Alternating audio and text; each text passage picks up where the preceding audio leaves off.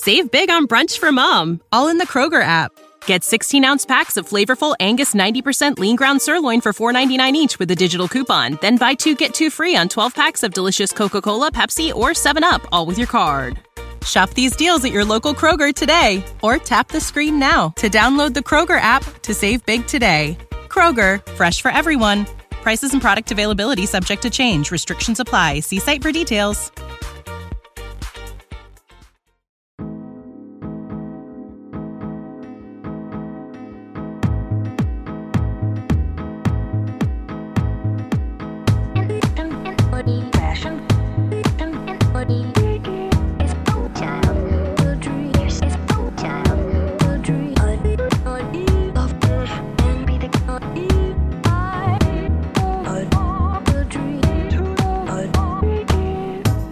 Welcome to the Psychovertical podcast. I'm your host, Andy Kirkpatrick. It's been a long time since I did this podcast. I can't remember how to do anything. I've had to go on YouTube and try and remember how to do all the sound and everything. So this might be rubbish. It might just be coming out of one ear or out of my arse or something. I don't really know. So I do apologise. I think it's part of getting older. So I finally finished the book, the Down book, and more about that in a minute. So in Down, there's like 320 illustrations. I had to do like all these stupid illustrations, which would have taken me like an afternoon if I'd just taken a photograph. But anyway, all these illustrations, and there's an effect where you do an illustration where you create like a black outline around certain parts of it. Well, you have a black outline and a white outline, so it makes it sort of stand out a bit like a sticker. And I was like doing this like for like over a year, doing these bloody drawings, and then it's like a process. You like highlight it, then you group it, and then you create an outline, then you all this kind. There's like a thing, so you could do it in your sleep. And then recently I was doing another illustration for something, and I was like, I'll do the outline, and I was like, I can't remember how to do it. I started doing it, and I was like, it's not anyway. So I suddenly had this like really horrible feeling about I was going senile, like early onset, or maybe not that early onset dementia or something. But I think I've actually just got one of those. I like to tell myself I've got a brain.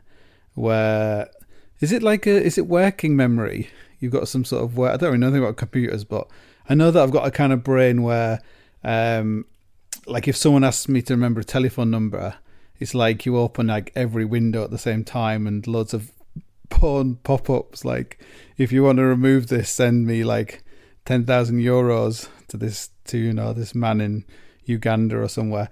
So my brain is a little bit like that. So maybe my working memory is very poor. So I can't hold the that memory. I can remember like I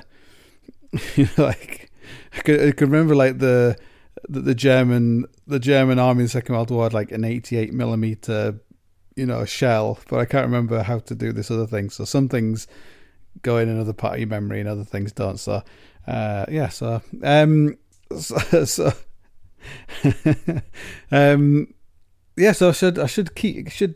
done a podcast for quite a long time, like a few months, like months and months and months, for various reasons. I just couldn't be asked, and there just seemed to be like so much content out there. Like luckily people have started, they've either like topped themselves, or they've gone back to work or something, or they've just got bored. Like that's the world of creating free shit is a bit like in the past. People would often say, like I remember like an editor of a magazine was like, oh god, I've met, there's been so many great photographers, climbing photographers, but none of them ever last. I'm like, yeah, because you don't fucking pay them enough. Like people will like do things for free for a certain amount of time. Like someone will produce like a great podcast or some great, whatever, but it tends to like die on the vine because you can't you just can't. It's just pointless, basically, at the end of the day, to do things for free. It's okay when there's like some kind of at the end of the world. If it's the end of the world, then you might as well fill in your time by interviewing loads of strangers or doing loads of stuff for free, doing like yoga or whatever.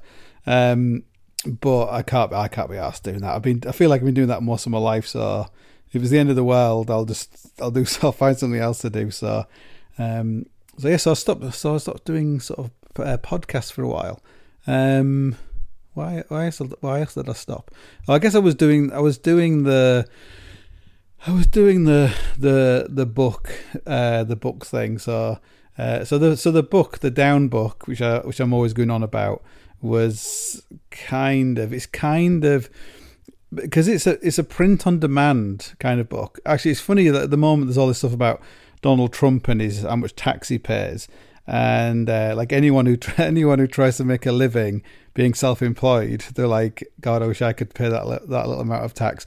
But the financial side of being self-employed, like if those climbing photographers had not been all like hippies, they would still be climbing photographers, because it's understanding the financial side of doing stuff for free, or to some degree, is what lets you keep doing it for long enough. So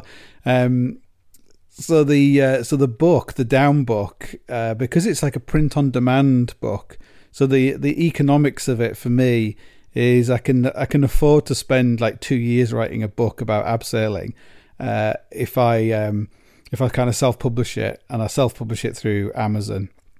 So it means you make, like you make like a normal book, you might make like 10% or maximum like 20% of the price of the book, which is like, if some books like Psychovertical, I have to pay like 20% of that 10% or 13% to my agent, and then you got to pay your tax on it and everything else. So by the time it comes down to it, maybe you'll make like 50 pence per book or something, which is good if you're J.K. Rowling or some kind of transphobe like her, or you're like that woman who writes books about shagging, whatever her name is, 50 Shades of Grey. Then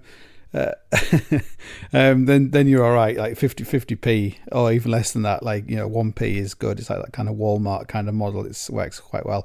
But if you're making like niche climbing books where you're only going to maybe sell like 4,000 copies, like a really, really good successful climbing book is probably going to sell like 4,000 copies over about 20 years.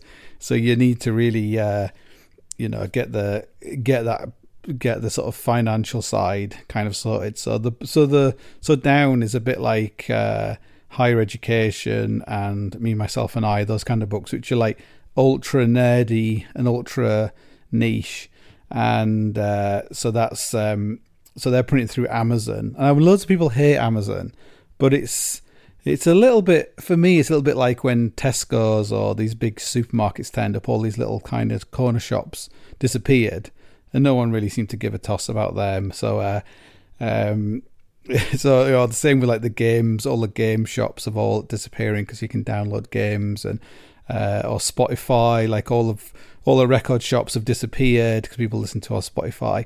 But it's just the way it is. So run with it. Like anyone who wants to ignore the ability to make like 70% profit over like 7% profit is, you can die on that hill, but you will die. You'll starve to death on it. So exploiting Amazon, I like to think of it. So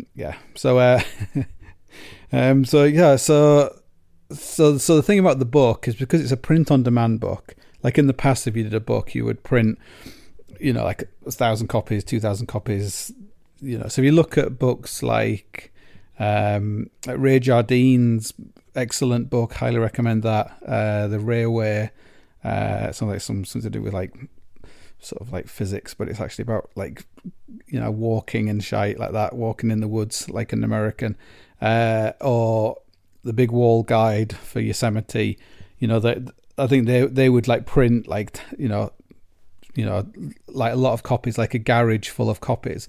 And then all those books would be sitting in the garage for a long time. Hopefully not very long, but generally a long time. And you have to store them, all that kind of stuff. So, and if you make any mistakes, which I always make lots of mistakes, you end up having like 4,000 books with like loads of mistakes in, and you'll never rectify them.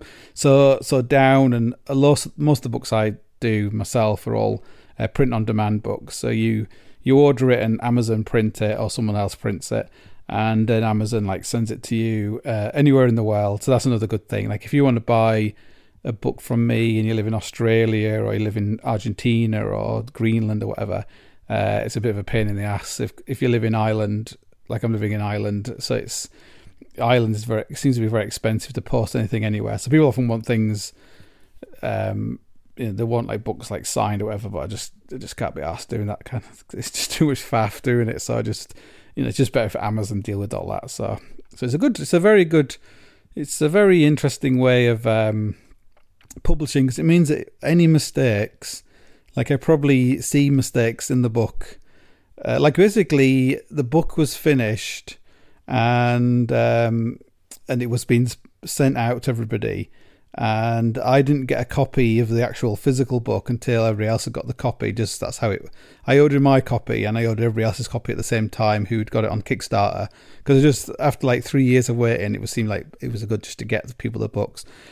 So almost everyone got their book before I did. So I saw people like on Instagram, like with a picture of the book going, "Oh, this is great," and I'm like, "Oh, that's what it looks like." So I eventually got my copy of the book, and then there's always like some, like it was proofread so much. It was proofread by Vanessa, my wife. She proofread it twice. It was proofread by loads of people I really trusted, but yet there was still some mistakes. And even in the process of rectifying mistakes, you often make mistakes by copy and pasting the wrong thing or missing something. So there was some mistakes, and then I rectified those mistakes and uploaded a new copy to Amazon, and basically I'm on about version 21, and there's none of the mistakes are going to kill anybody. It's like basically like some grammar's wrong, or there's a italicized word and it shouldn't be italicized or whatever, or some,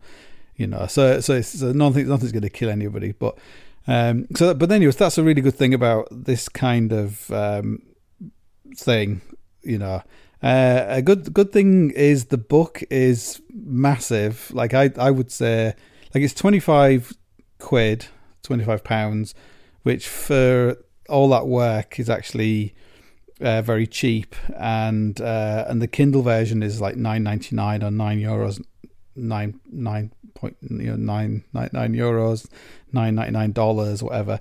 So all of them I think are very cheap, and for me that's like part of, by making a good margin on it, I can make it as cheap as possible, really. Like I don't want to make it like super cheap, because anyway, so there's also a version which is called like Down Core or something, which is just the abseil chapter, which is just about like basically fundamentals of abseiling, which is still very very technical chapter, but it's like 16,000 words rather than 80,000 words, and I think that's like $1.99, dollars, pounds, euros, whatever, because that's kind of intended to be like every climber should have it. It's like a Kindle. It's on a Kindle, so you can use it on your phone or whatever. But like, it's that the idea of that is like every single climber should have a copy of that, because it's only £2, because it'll make you a safer climber, and it'll make you buy it for your friends or whatever. It's like it helps people. If people get that, it's £2. It's like less than the price of a coffee. It might make them buy the full version, which is going to be £10 or £25. But the idea is that every single climber in America, in the UK, whatever, should probably have this thing, because it's like I'm almost like giving it away. And I would have given it away, but I found in life that if you give things away for free, people don't want them, or they don't appreciate them. So if you're trying to give something away, like a crap like rowing machine, no one wants it. But if you charge like £10 for it, like everybody wants it. So that's good that it's good that the down thing is finally finished. It's got lots of like 5-star reviews. I've had many. I had like a mountain guide who was one of my trolls, a troll mountain guide. I think all mountain guides troll me basically. I probably troll them back in everything in the world that basically is about trolling, I reckon, at the moment.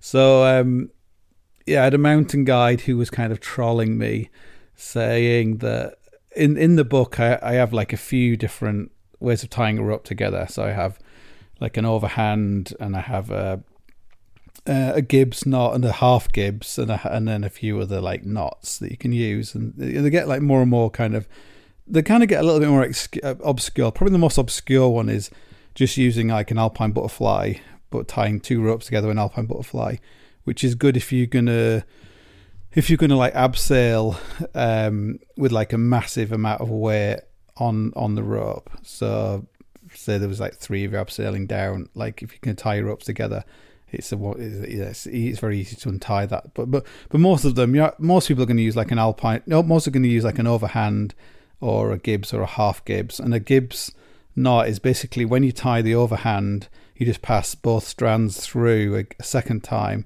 and a half Gibbs is you only pass one strand through. And the only reason you'd want to use like a Gibbs knot is if you're abseiling on like a 5mm rope and like 10mm rope or something. So that's why it's good for that kind of thing. Anyway, so that's all in like the $1.99 thing. So you'd have to spend the whole, if you're poor, whatever. If you're out of work, if your COVID payments have been cut off, then that's for you, that thing. So so he was trolling me because I basically say just don't use a figure of 8. Don't use an overhead figure of 8, offset figure 8, what it's called. Just because I just don't think it's very good to use it. And I have two people I know. They were abseiling, and they were like super experienced climbers, and they were abseiling in kind of a wet weather, like it was pouring with rain in the Lake District. And one of them like tied the ropes together with a figure of 8, so an offset sort of figure of 8, and he abseiled on it. And when the other guy abseiled on it, the knot came undone, and he's like fell, and so luckily he survived. But he was like he wasn't tap dancing for a long time. He was like he was in a bad way. So, and I just seemed, is this one of those things where you hear lots of people talking about that figure of 8s are sort of dodgy, and you've seen tests where people say they're less strong than an overhand knot, and they roll and all this kind of stuff. And often when people die or have bad accidents where the knot comes undone, like it's very hard to know what knot was there, because did you tie the right knot? Was there a mistake in the knot? So it's not an easy thing to really to deal with. And like ENSA in Chamonix, they did a load of tests with knots, and they basically said that figure of 8 was fine. And I've seen some other instructional manuals in France where they say the figure of 8 is the one to use. But for me, it seems counterintuitive, because a figure of 8 is not as strong as an overhand knot, and it's also a bigger knot, and it's easier to untie. But like, why is that a good thing? So it's just a bit, and it's it just seems weird. And for me, I think it may come down to a guiding thing. Like if you're guiding somebody, apologize for that noise. If you're guiding somebody, do you want to have? It doesn't look very confidence inspiring when you look at like an overhand knot. It's like, Christ Almighty, is that it? It's like, there you go. We'll wrap on this. It's like, oh my God, that looks terrifying. So in the past, where you had like a reef knot and it was finished with stopper knots, or like fisherman's knots, that looked like really, really, really strong, and it was really, really strong, but it was just bound to get caught in something. It was like a much bigger knot. So that was so he was basically saying, I don't agree with you, and you should use a figure of 8, and you shouldn't say it's dangerous when it's not. But it's my book, so fuck off. Anyway, so So yeah, in the book there's like there's a lot at the beginning of the book. There's a huge bit about nomenclature we call it, and like admin for the book. And there's a bit in there which just says like, look, this book is written by someone who's not a qualified climbing instructor. This is all my climbing experience in this book. Some things like, so like I had a thing about, if you have like an abseil point where you feed the rope through, if it's flat against the wall, then I generally always feed the rope coming out of it. So when you pull the rope, you're pulling the rope out of the thing, not in towards the rock. And I had a message from someone from Poland who said he was always taught to do it the other way around.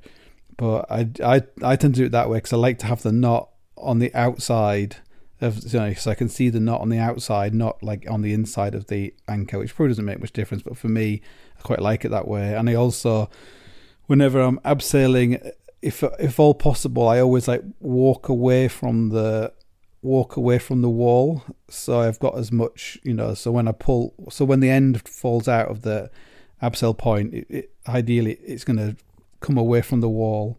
There's going to be no like friction or whatever. And I just find it's better.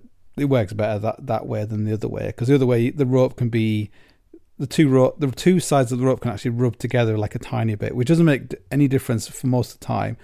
But a lot of these things, it's about that 99.9999 chance of these things happening, and they do happen. Like a thin rope will fall and it will like tie a knot into itself, and just loads of weird stuff that can, if you abseil, like in the last, sort of 5 years, I must have abseiled like 1,000, hundreds of times, 1,000 times or whatever. And, so and in my life, I've abseiled like a hell of a lot. And, most abseils go completely fine. Most abseils, you could tie the rope together with the biggest knot in the world. You could you could do it blindfolded. It wouldn't really matter, and everything would be fine. But it's always in those times where you really need to like get your shit together. You can't just, if you fuck it up, if you make one mistake, you're going to really, you're going to make a difficult situation like a lot worse. It's probably like if someone said, "See this guy with this chainsaw, he's going to run after you, and if he gets you, he's going to chop your head off." You got like a 5-second head start, and then when you start running, your shoelace comes undone, and your shoe falls off and you get killed. That's the kind of thing I'm thinking about when I'm writing these books. So it's good that thing's it's good that that's done. And now, like with all these kind of projects, now I'm on to like what am I gonna do next? Because I'm like, you always got this is the thing about being self-employed. Like my ex-wife, who's like an academic, she said to me, when we were married, like I never appreciated how hard it was to work for yourself, to be self-motivating, which is kind of a nice thing. It's probably the only nice thing she ever said to me. But it is really difficult. Like it's much easier, like just to turn up for work and be told what to do, and you do it, and then you get something else to do. But when you're self-employed, it's kind of hard. So now I have to think about what else to do. So I've got a few projects. I've got this fictional book, The Bear Pit, which I've probably written like a third of it already. And I wrote it. I was in like America for like a few months, probably 4 or 5 years ago, and I spent I drove around all over America, and I was like in Las Vegas for like 2 weeks, just sitting in Starbucks for 2 weeks writing this book. So I've got to kind of finish that.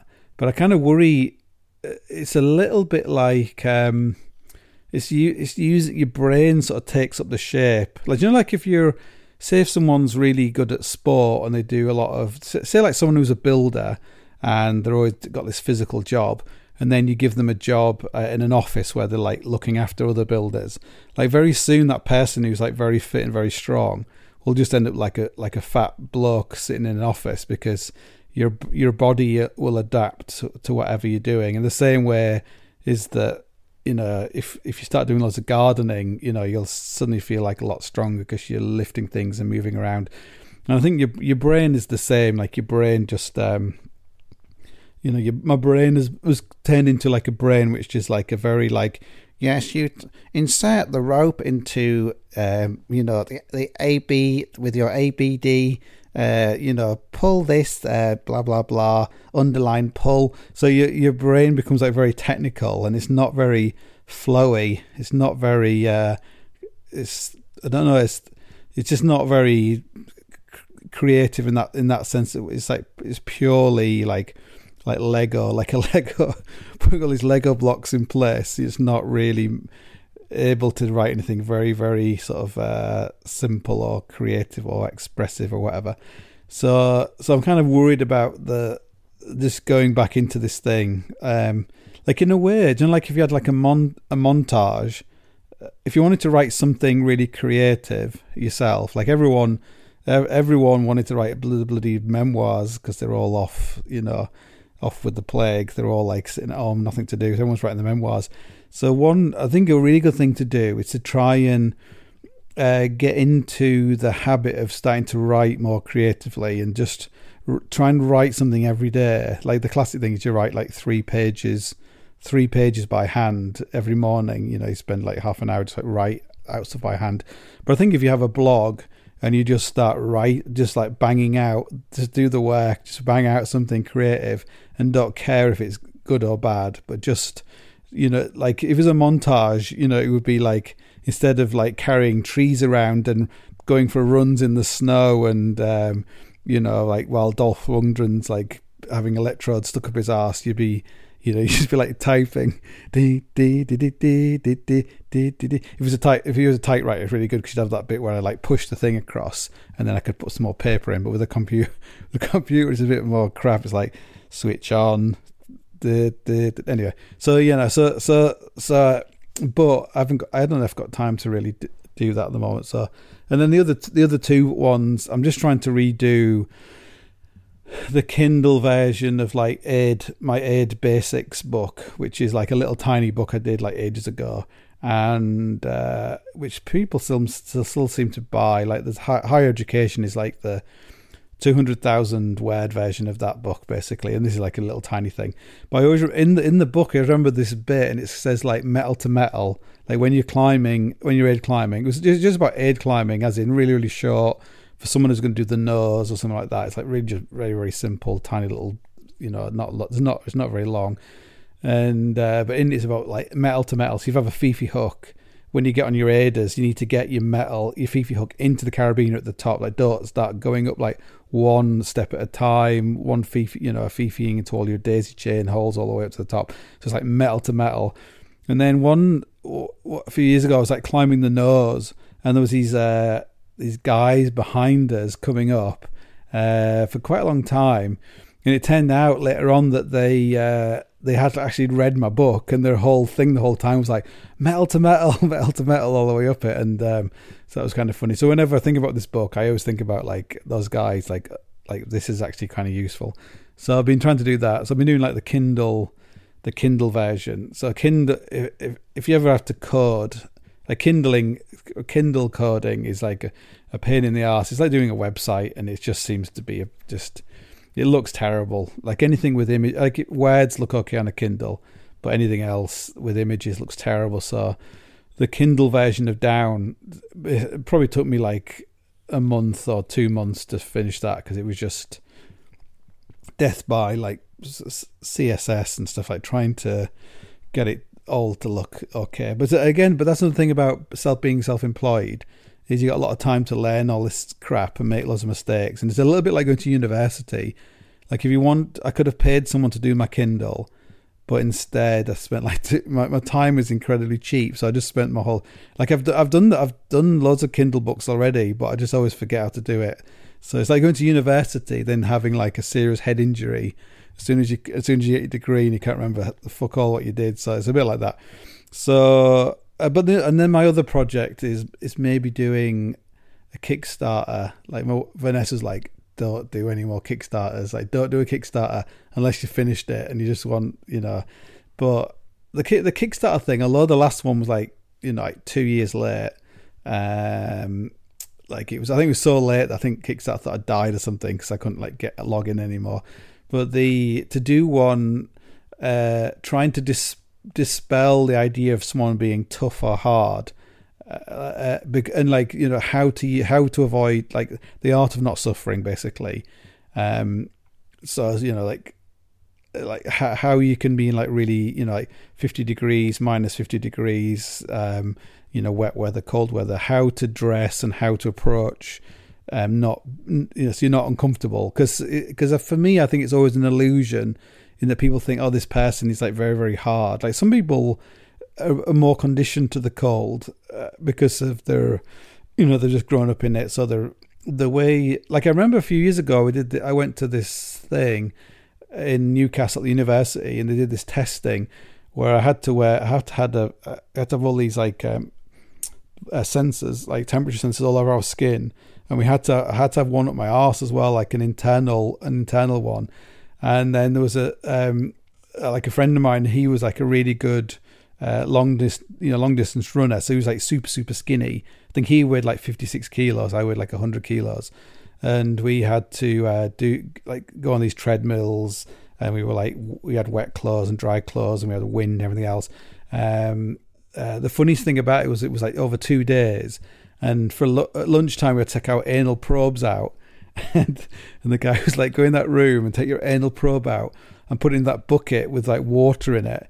So I took my anal probe out and I put it into the bucket. And then the other guys was already in the bucket. And then when I came out, I said, like, how will we know whose is whose? And he was like, we have more than two. It was like, oh, that's good. I probably told that story already. So, my point was when we were doing what I noticed was when we were doing the testing was I came out a lot warmer than he did. Like I was like a lot fatter than he was. I had some more sort of belly timber to keep me warm. I also noticed was the way I like when we were walking into the wind, like I would put my arms behind me, or I would just like physically, I would just look different to him. I was just more used to trying to conserve like body heat from doing a lot more stuff in cold places. And it's probably the same with if you're like, I remember someone told me on a flight in Alaska that Inuits have like shorter nerve endings or nerve pathways or something, so they could withstand the cold. But like I'm not sure how true that could be. Like I would think it's more to do with like they're better at not getting too hot in the first place, because like the trick to not getting cold is not getting hot, basically. So people are much better like dumping heat really, really quickly and that kind of stuff. So this, as soon as I thought about doing this book, I was thinking about like the clothes, like history and how we dress in the past.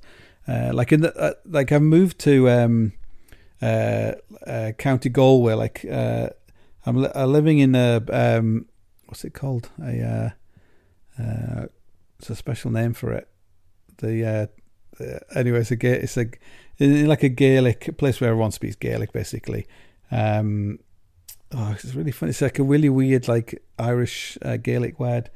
Anyway, but so I lived there. It's actually where they filmed The Guard. If you've never seen the film The Guard, definitely watch it. It's like a fantastic film with Brendan Gleeson. And also, while you're watching it, watch the General with Brendan Gleeson. That's another great film. It looks terrible when you start watching it. It looks absolutely shit, but it's a great film. I think it's on Amazon Prime. Yes, another little plug there for Amazon. I get like 1p every time I say the word Amazon. So we're living in Galway, like County Galway. So the weather here is like absolutely. It's not been too bad at the moment, but it is generally really, really shit. Like you're basically right on the edge of the Atlantic, and the rain is just like, like it's like pretty intense. Like we had like water coming down there's a vent. We have like one of these Aga cooker things, where like an oil cooker thing, and there was like water like coming down down the chimney the other day, because it was just like, so wet. So so when you live somewhere like this is a classic example of an incredibly tough place to live. Like, I was just reading about a while ago, I was reading like the biography of Oliver Cromwell. And Cromwell came over to Ireland, and they really, really suffered, from the weather. Like, in those days, they didn't really have any good like tentage or whatever. So like, that's why you didn't campaign like in the winter time. But in Ireland, like, the weather was like so horrific all the time. Like, people just wet and miserable, and lots of people died of exposure and everything else. So it was so it's kind of interesting, like, looking at how people must have dressed in the past here, and also in the UK. And then so I started looking at how people. I was thinking, like, what's a really good example of somewhere, like, if you can move, you can stay warm in like almost any kind of conditions. Like, anyone who's been running on a really wet day or really cold weather, you can be wearing very little, and you're generating your own body heat, so you can stay comfortable. But it's when you're standing around, that's like the worst. That's kind of the worst of it. Standing around when you're wet, or standing around when it's just very cold is not so bad, as long as you've got enough clothes on. But standing around when you're wet, you're the heat that's just there's like just seeps out of you like so quickly. So then I was like looking up like in the First World War, like, which is you had like oilskins and things, but they weren't being used in the First World War. So just as an aside, it's interesting. Like, so a British soldier, they would wear like a woolly like woolen underwear, sort of like underwear bottoms and tops, and then they would wear like a mohair or very thin. Sometimes it was cotton, sometimes it was wool, but like a shirt that went over the top that had no collar, and that kind of probably created a little bit of like a windproof layer, like a bit like wearing a Rab vaporized top or a dry climb top or something. And then over the top of that, then they would wear sometimes they would wear like a comforter, which was something which was made by like people at home, like your wife, or people would make them and send them to soldiers. And that might be just like a waistcoat made out of wool. And then they would have their trousers. The trousers were wool, and then they would have like a woolen, like a jacket that went over the top, like like an army kind of jacket. And then over the top of that would wear things like a gilet, like gherkin kind of thing. Is it gherkin? Jerkin, made out of leather, which would like stop the wind. Then you had like sheepskin, and you had, but they would basically wear like lots and lots of layers of wool, which is probably similar to how, like, in Galway, there's all these photographs of women who were wearing they'd wear like a shawl made out of wool, and then they would have like other wool layers like underneath. So like it must have been like tough and it's very, very smelly. People must have been so smelly in the past. So it's like, no one could really wash, and they were just going around in like dirty woolly clothes all the time. So, or maybe they weren't. Like, when you go to, like, in Africa, it's amazing how like people are living in what we would view as being like quite squalid conditions, living in like a shanty kind of housing, but like everyone's wearing like really clean t-shirts. Everyone looks like really, really immaculate. There's no washing machines or anything. Everyone's like hand washing everything. So maybe people weren't as smelly, but I know people like the road to Wigan Pier, like George Orwell, I think he talks about how smelly people were, like working class people in the past. And speaking for myself, like I have been smelly in the past, so maybe that is true. As a weird aside, actually, in my little looking up at this stuff, I ended up sharing a photograph of a soldier in the Falklands War, and I found this article about in the Falklands War, they were using, some soldiers used like Barber wax cotton jackets. And the reason that I think the Falkland War is interesting because I've met quite a lot of people who are in the Falklands War, like Marines and paras and people like that. And I've met people like, I mean, I've been to Argentina like 5 times. So I've met like people in Argentina who, one guy was like a taxi driver who'd been like, he had been wounded. He was in the Argentinian army, been wounded, but then he was saying how good the British were to him, and they said like he played football with them. So I was like trying to think how wounded he must have been. So, and then I remember meeting someone who was like, their son was shot down and killed in the war and stuff. So, but the Falklands War is like an interesting one because it always seems to be at the end of. It seems to be like this a bit like 1982 was, you still had this like old way of people dressing with this like new way like approaching. So some people were wearing like fleece and Gore-Tex and fiber pile and more kind of like modern kind of like outdoor fabrics, which was just coming online then. Like I think like the SAS were given like Gore-Tex jackets by the American like Delta Force or somebody, and then but then you had all these other soldiers who were wearing like gabardine and ventile and wool and silk and all this kind of stuff. So it's kind of an interesting period, and that kind of fighting in it's like sort of, some of it was like static in trenches and a lot of really miserable kind of conditions, and there must have been a big aspect of being tough. But I know that you see some of the photographs of like the Argentinian soldiers, and they look like pretty miserable, like some of them, like the conscripts and things. And that's because like a lot of the conscripts came from the north of Argentina, where it was very hot, and then they were sent off to the Falklands. So, but unfortunately, in the process of doing this, I had this photograph of someone wearing a Barber jacket, and there's a very good article online about how soldiers had these like modified Barber jackets, and a Barber jacket was probably quite expensive then, so it would only be like officer level probably. But I think a Barber jacket, you can probably just sew anything onto it because I don't think it's like sealed. If you just put some more wax on it, probably waterproof or water resistant. But I mentioned this aside that Rab Carrington, he made down gear that was like subsequent, like when he was in Argentina, that was subsequently used in the war. And the story I'd heard, like I once, like years and years ago when I was living in London, I organised this event at the Alpine Club, and I really, I was like I'd only started working in like an outdoor shop like a few months before, but I was like super keen, and I somehow managed to get Rab, who terrifies the fuck out of me, this like scary Scotsman, and Hamish Hamilton, who started Buffalo, who's like the guy behind Buffalo clothing. So he's kind of probably one of the fathers of like soft shell, basically. I got them to come and give a talk at the Alpine Club about like clothing and equipment and stuff. So, but like hardly anybody came because this was the day before social media. You just went around and stuck some posters up in people's shops and things. But yeah, Rab told the story how he was in Argentina, and there's like a dock strike, so none of their equipment had turned up from Britain. There was a dock strike in Liverpool. Their gear didn't turn up, so he had to wait like a few months for it to turn up.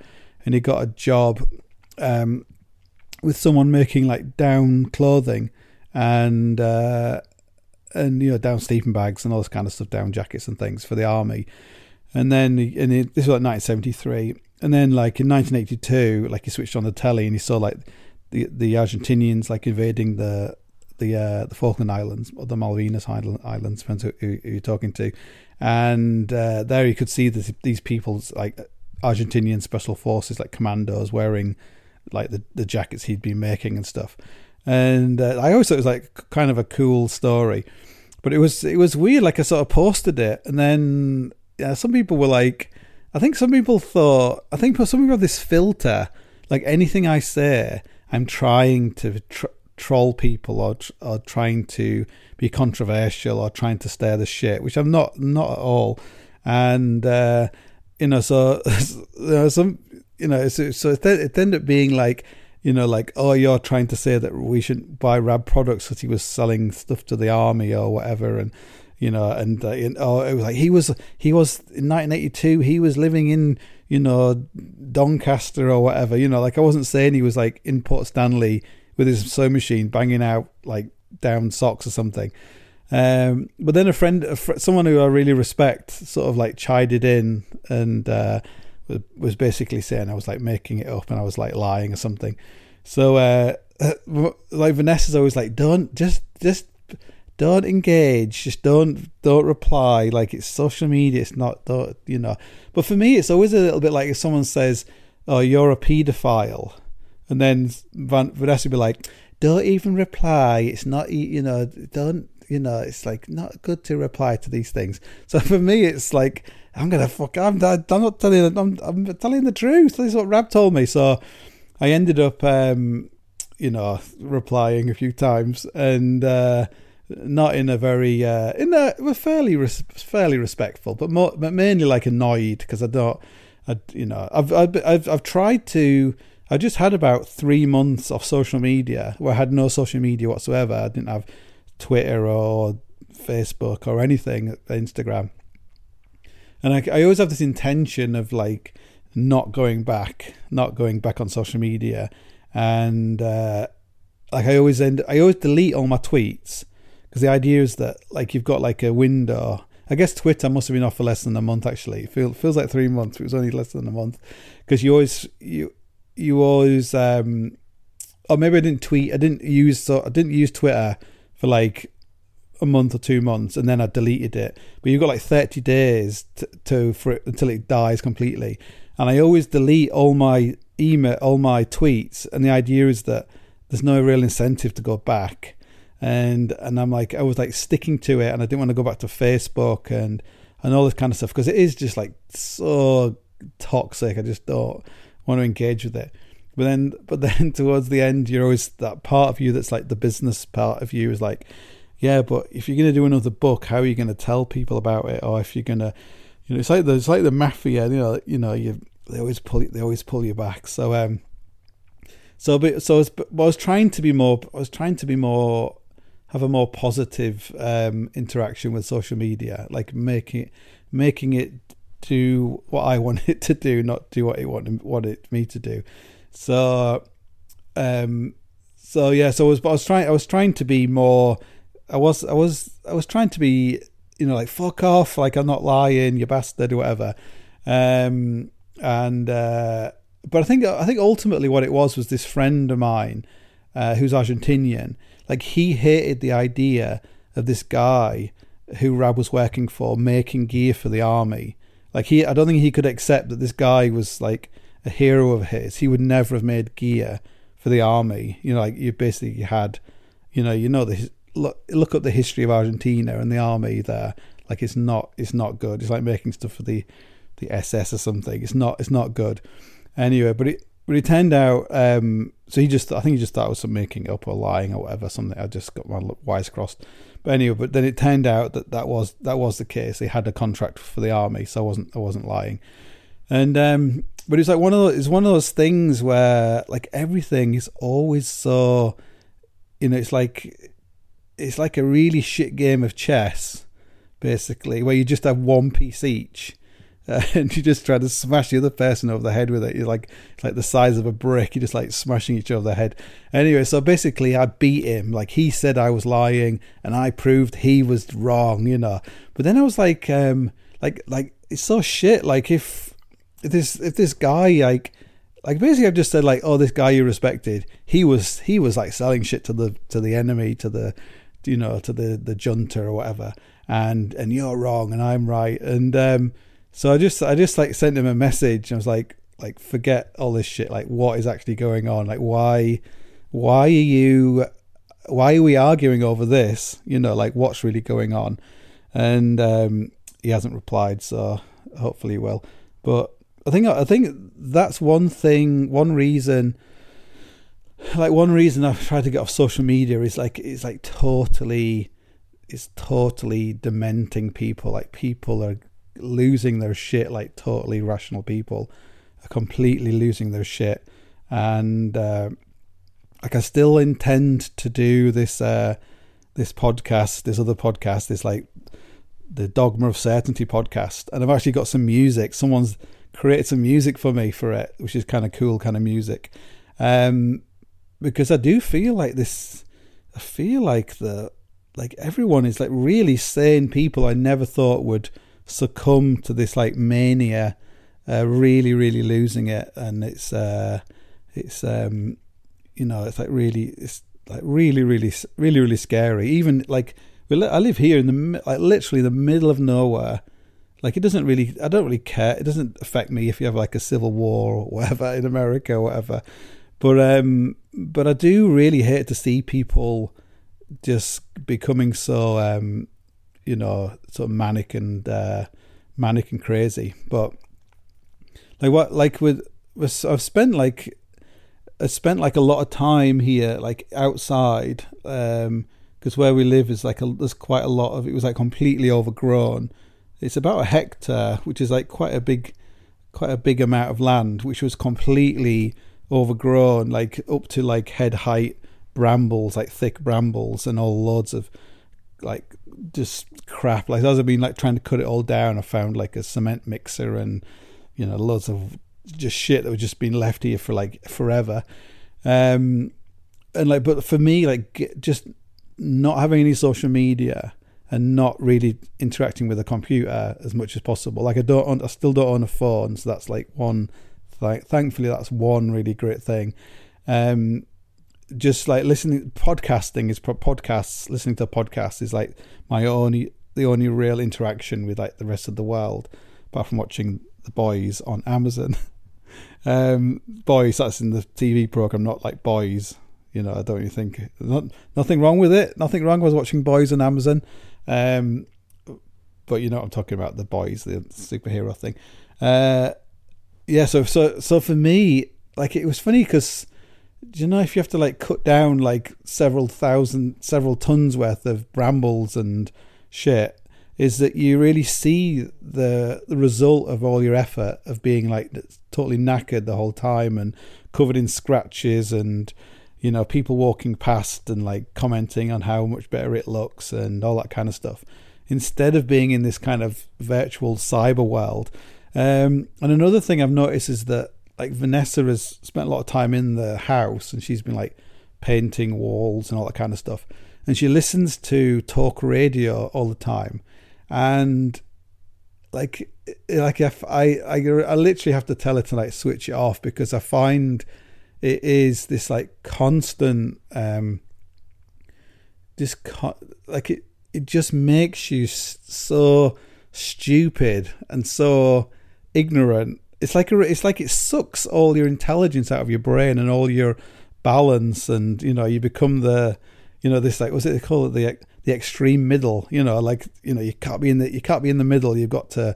And the more, like I always say to her, like today I got to switch it off because I just couldn't stand it anymore. It's about the Trump-Biden sort of debate, and I'm just like, it's not about supporting Donald Trump, and it's not about supporting Biden. It's about the media, like the way what it is doing to people. Like it's not just about it's not like we watched that program, the social dilemma, which is kind of interesting. It's interesting to watch it because, you know, like I've been writing about this thing. I think I have an article I wrote I definitely had one in 2017 called Dogs on my website about this kind of thing. But I wrote something like, you know, 2014 about this, what's going on. So I feel like I've been very aware of it for a long time. But it's the more you get aware of it, the more hypersensitive you are to it. You know, it's like, yeah, I find it kind of terrifying. There was something that the other day I had to drop my son off at the airport, and I had to drive. It was like 5 a.m. I was driving along, and there was something on the radio, and it was about this book in France, and it was called like, you know, Men Are Scum or something like this. And the person was saying, this is a very controversial book, and it's been reprinted, and we have this man here, like, you know, what do you think about it? And the guy's like, it's terrible, men aren't scumbags, oh, blah blah blah. And then there's a social, you know, it's like a, you know, war, blah blah blah. And then there's another person going, well, men are bastards, and, you know, we have the patriarchy, and, you know, slavery, and blah blah blah blah. And then there was somebody else and was like this book has only sold 200 copies and they've reprinted 400 more copies. Like, why are you talking about this? And the person was like, well, but, you know, what do you think? Do you think men are scumbags? And the whole thing is completely manufactured. Like, your, like, outrage and your discombobulation and your general psychosis is just kind of being monetarized. And we have this game whenever we put 10 on the radio, it's like, what's being talked about? Let me guess, COVID. And every time you put the radio on, it's about COVID. So if, like, COVID had never happened, what would they be talking about? They'd be talking about Donald Trump. And if Donald Trump wasn't happening here, what would they be talking about? Brexit. And if Brexit never happened, what would they be talking about? Like, there's, like, if Trump loses this election, which I think he probably won't, because I think of this, because of this, in a way, is that people are incredibly, people much more smarter. Like, and that's the thing, is, like, I really don't mind being manipulated and being brainwashed, but I expect it to be higher quality than what's going on right now. And I think most people are the same. And I think you have this, you know, the classic silent majority people are just people who just can completely see through all this, and they really, you know, I miss the days of, you know, when the BBC did this well, and, you know, you'll see, you know, like, two women kiss on Brookside, you know, in the you know, the late 80s, and it was, like, shocking, and it's like, oh well, maybe there's not wrong with lesbians, you know, and then you know, whatever, or you'd see, like, a black guy and a white woman going out on EastEnders, like, oh, maybe there's not wrong with it, you know. So it's like this kind of slow thing. But now it's just like, it's just crazy. It's just crazy. So, yeah. So I don't know where I'm going with this, but basically, like, you know, it's just mad. It's like, what's it? Information paralysis. There's so much information. So that's the one thing I like about podcasts, basically, is that you have, like, an hour of, like, two boring people talking to each other, you know, and it's much harder to be really outraged about two people just talking, you know, over Zoom, you know. But when it's, you know, so I quite like the podcast. So that's one reason why I decided to do some more podcasts, because I probably get through, like, three or four podcasts every single day, and you know, and it's like, you're a bit lost, aren't you? Really, you'd have to read a book or something. I've been playing quite a lot of chess, although not a lot, but, like, every day I play chess once a day, and sound like I've got all posh, haven't I? God, listen to me. I live in the countryside playing chess, doing the garden. I'll be booking bird watching next. No, I'll kill myself first. So yeah, so that's why I thought I'd do some get back to the podcasting. But I did see a thing, because I was going to do some more podcasting. I actually went to the Apple page where this podcast is, and I've got lots of really good reviews. But I had a 1-star review, and it was like, this guy sounds like uneducated and ignorant. And he is 40 minutes in, he still hasn't got to the what the subject matter is. So I guess this podcast is for that person, whoever that was, because I don't think I'm not even going to get to the subject matter. I've been speaking now for an hour, and I was going to talk about some other things, but I've kind of got sidetracked on all the other stuff. But it has been a while, hasn't it? Like, this would be like as me and you, like, meeting up and, like, what have you been up to? And I'd just be like, basically nothing's happened. This is me talking about basically nothing at all. So yeah, so I think I should finish it there. And I do have some I was going through going back through my emails, and when I was like podcasting every week, I had quite a lot of really good, cool questions people asked me. So I'll do another podcast next week, and I'll like actually answer some of those questions. But anybody else has got any other questions? I think some of these questions I might have answered them already on another podcast, but I can't remember. So I'll answer them all again. So it'd be like a sort of Christopher Nolan film. Like, oh my God, it's like deja vu. Anyway, so that's it. I don't think I've got any more news. Hope everyone's all okay. I've got £58 in my bank account at the moment. So I don't want anyone to think that or 58 euros. That's probably same in pounds. And so I don't want anyone to think that I'm like in my ivory tower here. So just it might not be true. I might have like fucking millions in my bank account, but anyway, I actually sent that. I screen grabbed my bank account details and I sent them to John Barton, my publisher, and I was like, just to tell him that, like, remember me, like, So it's good to, I just because I feel guilty, like I'm making it sound like I'm living in like, luxury, but what I'm saying, I'm down there with everybody else. Like, if you're struggling, if you're having a hard time, then I'm with you. Solidarity, brother. Anyway, that's it. Goodbye.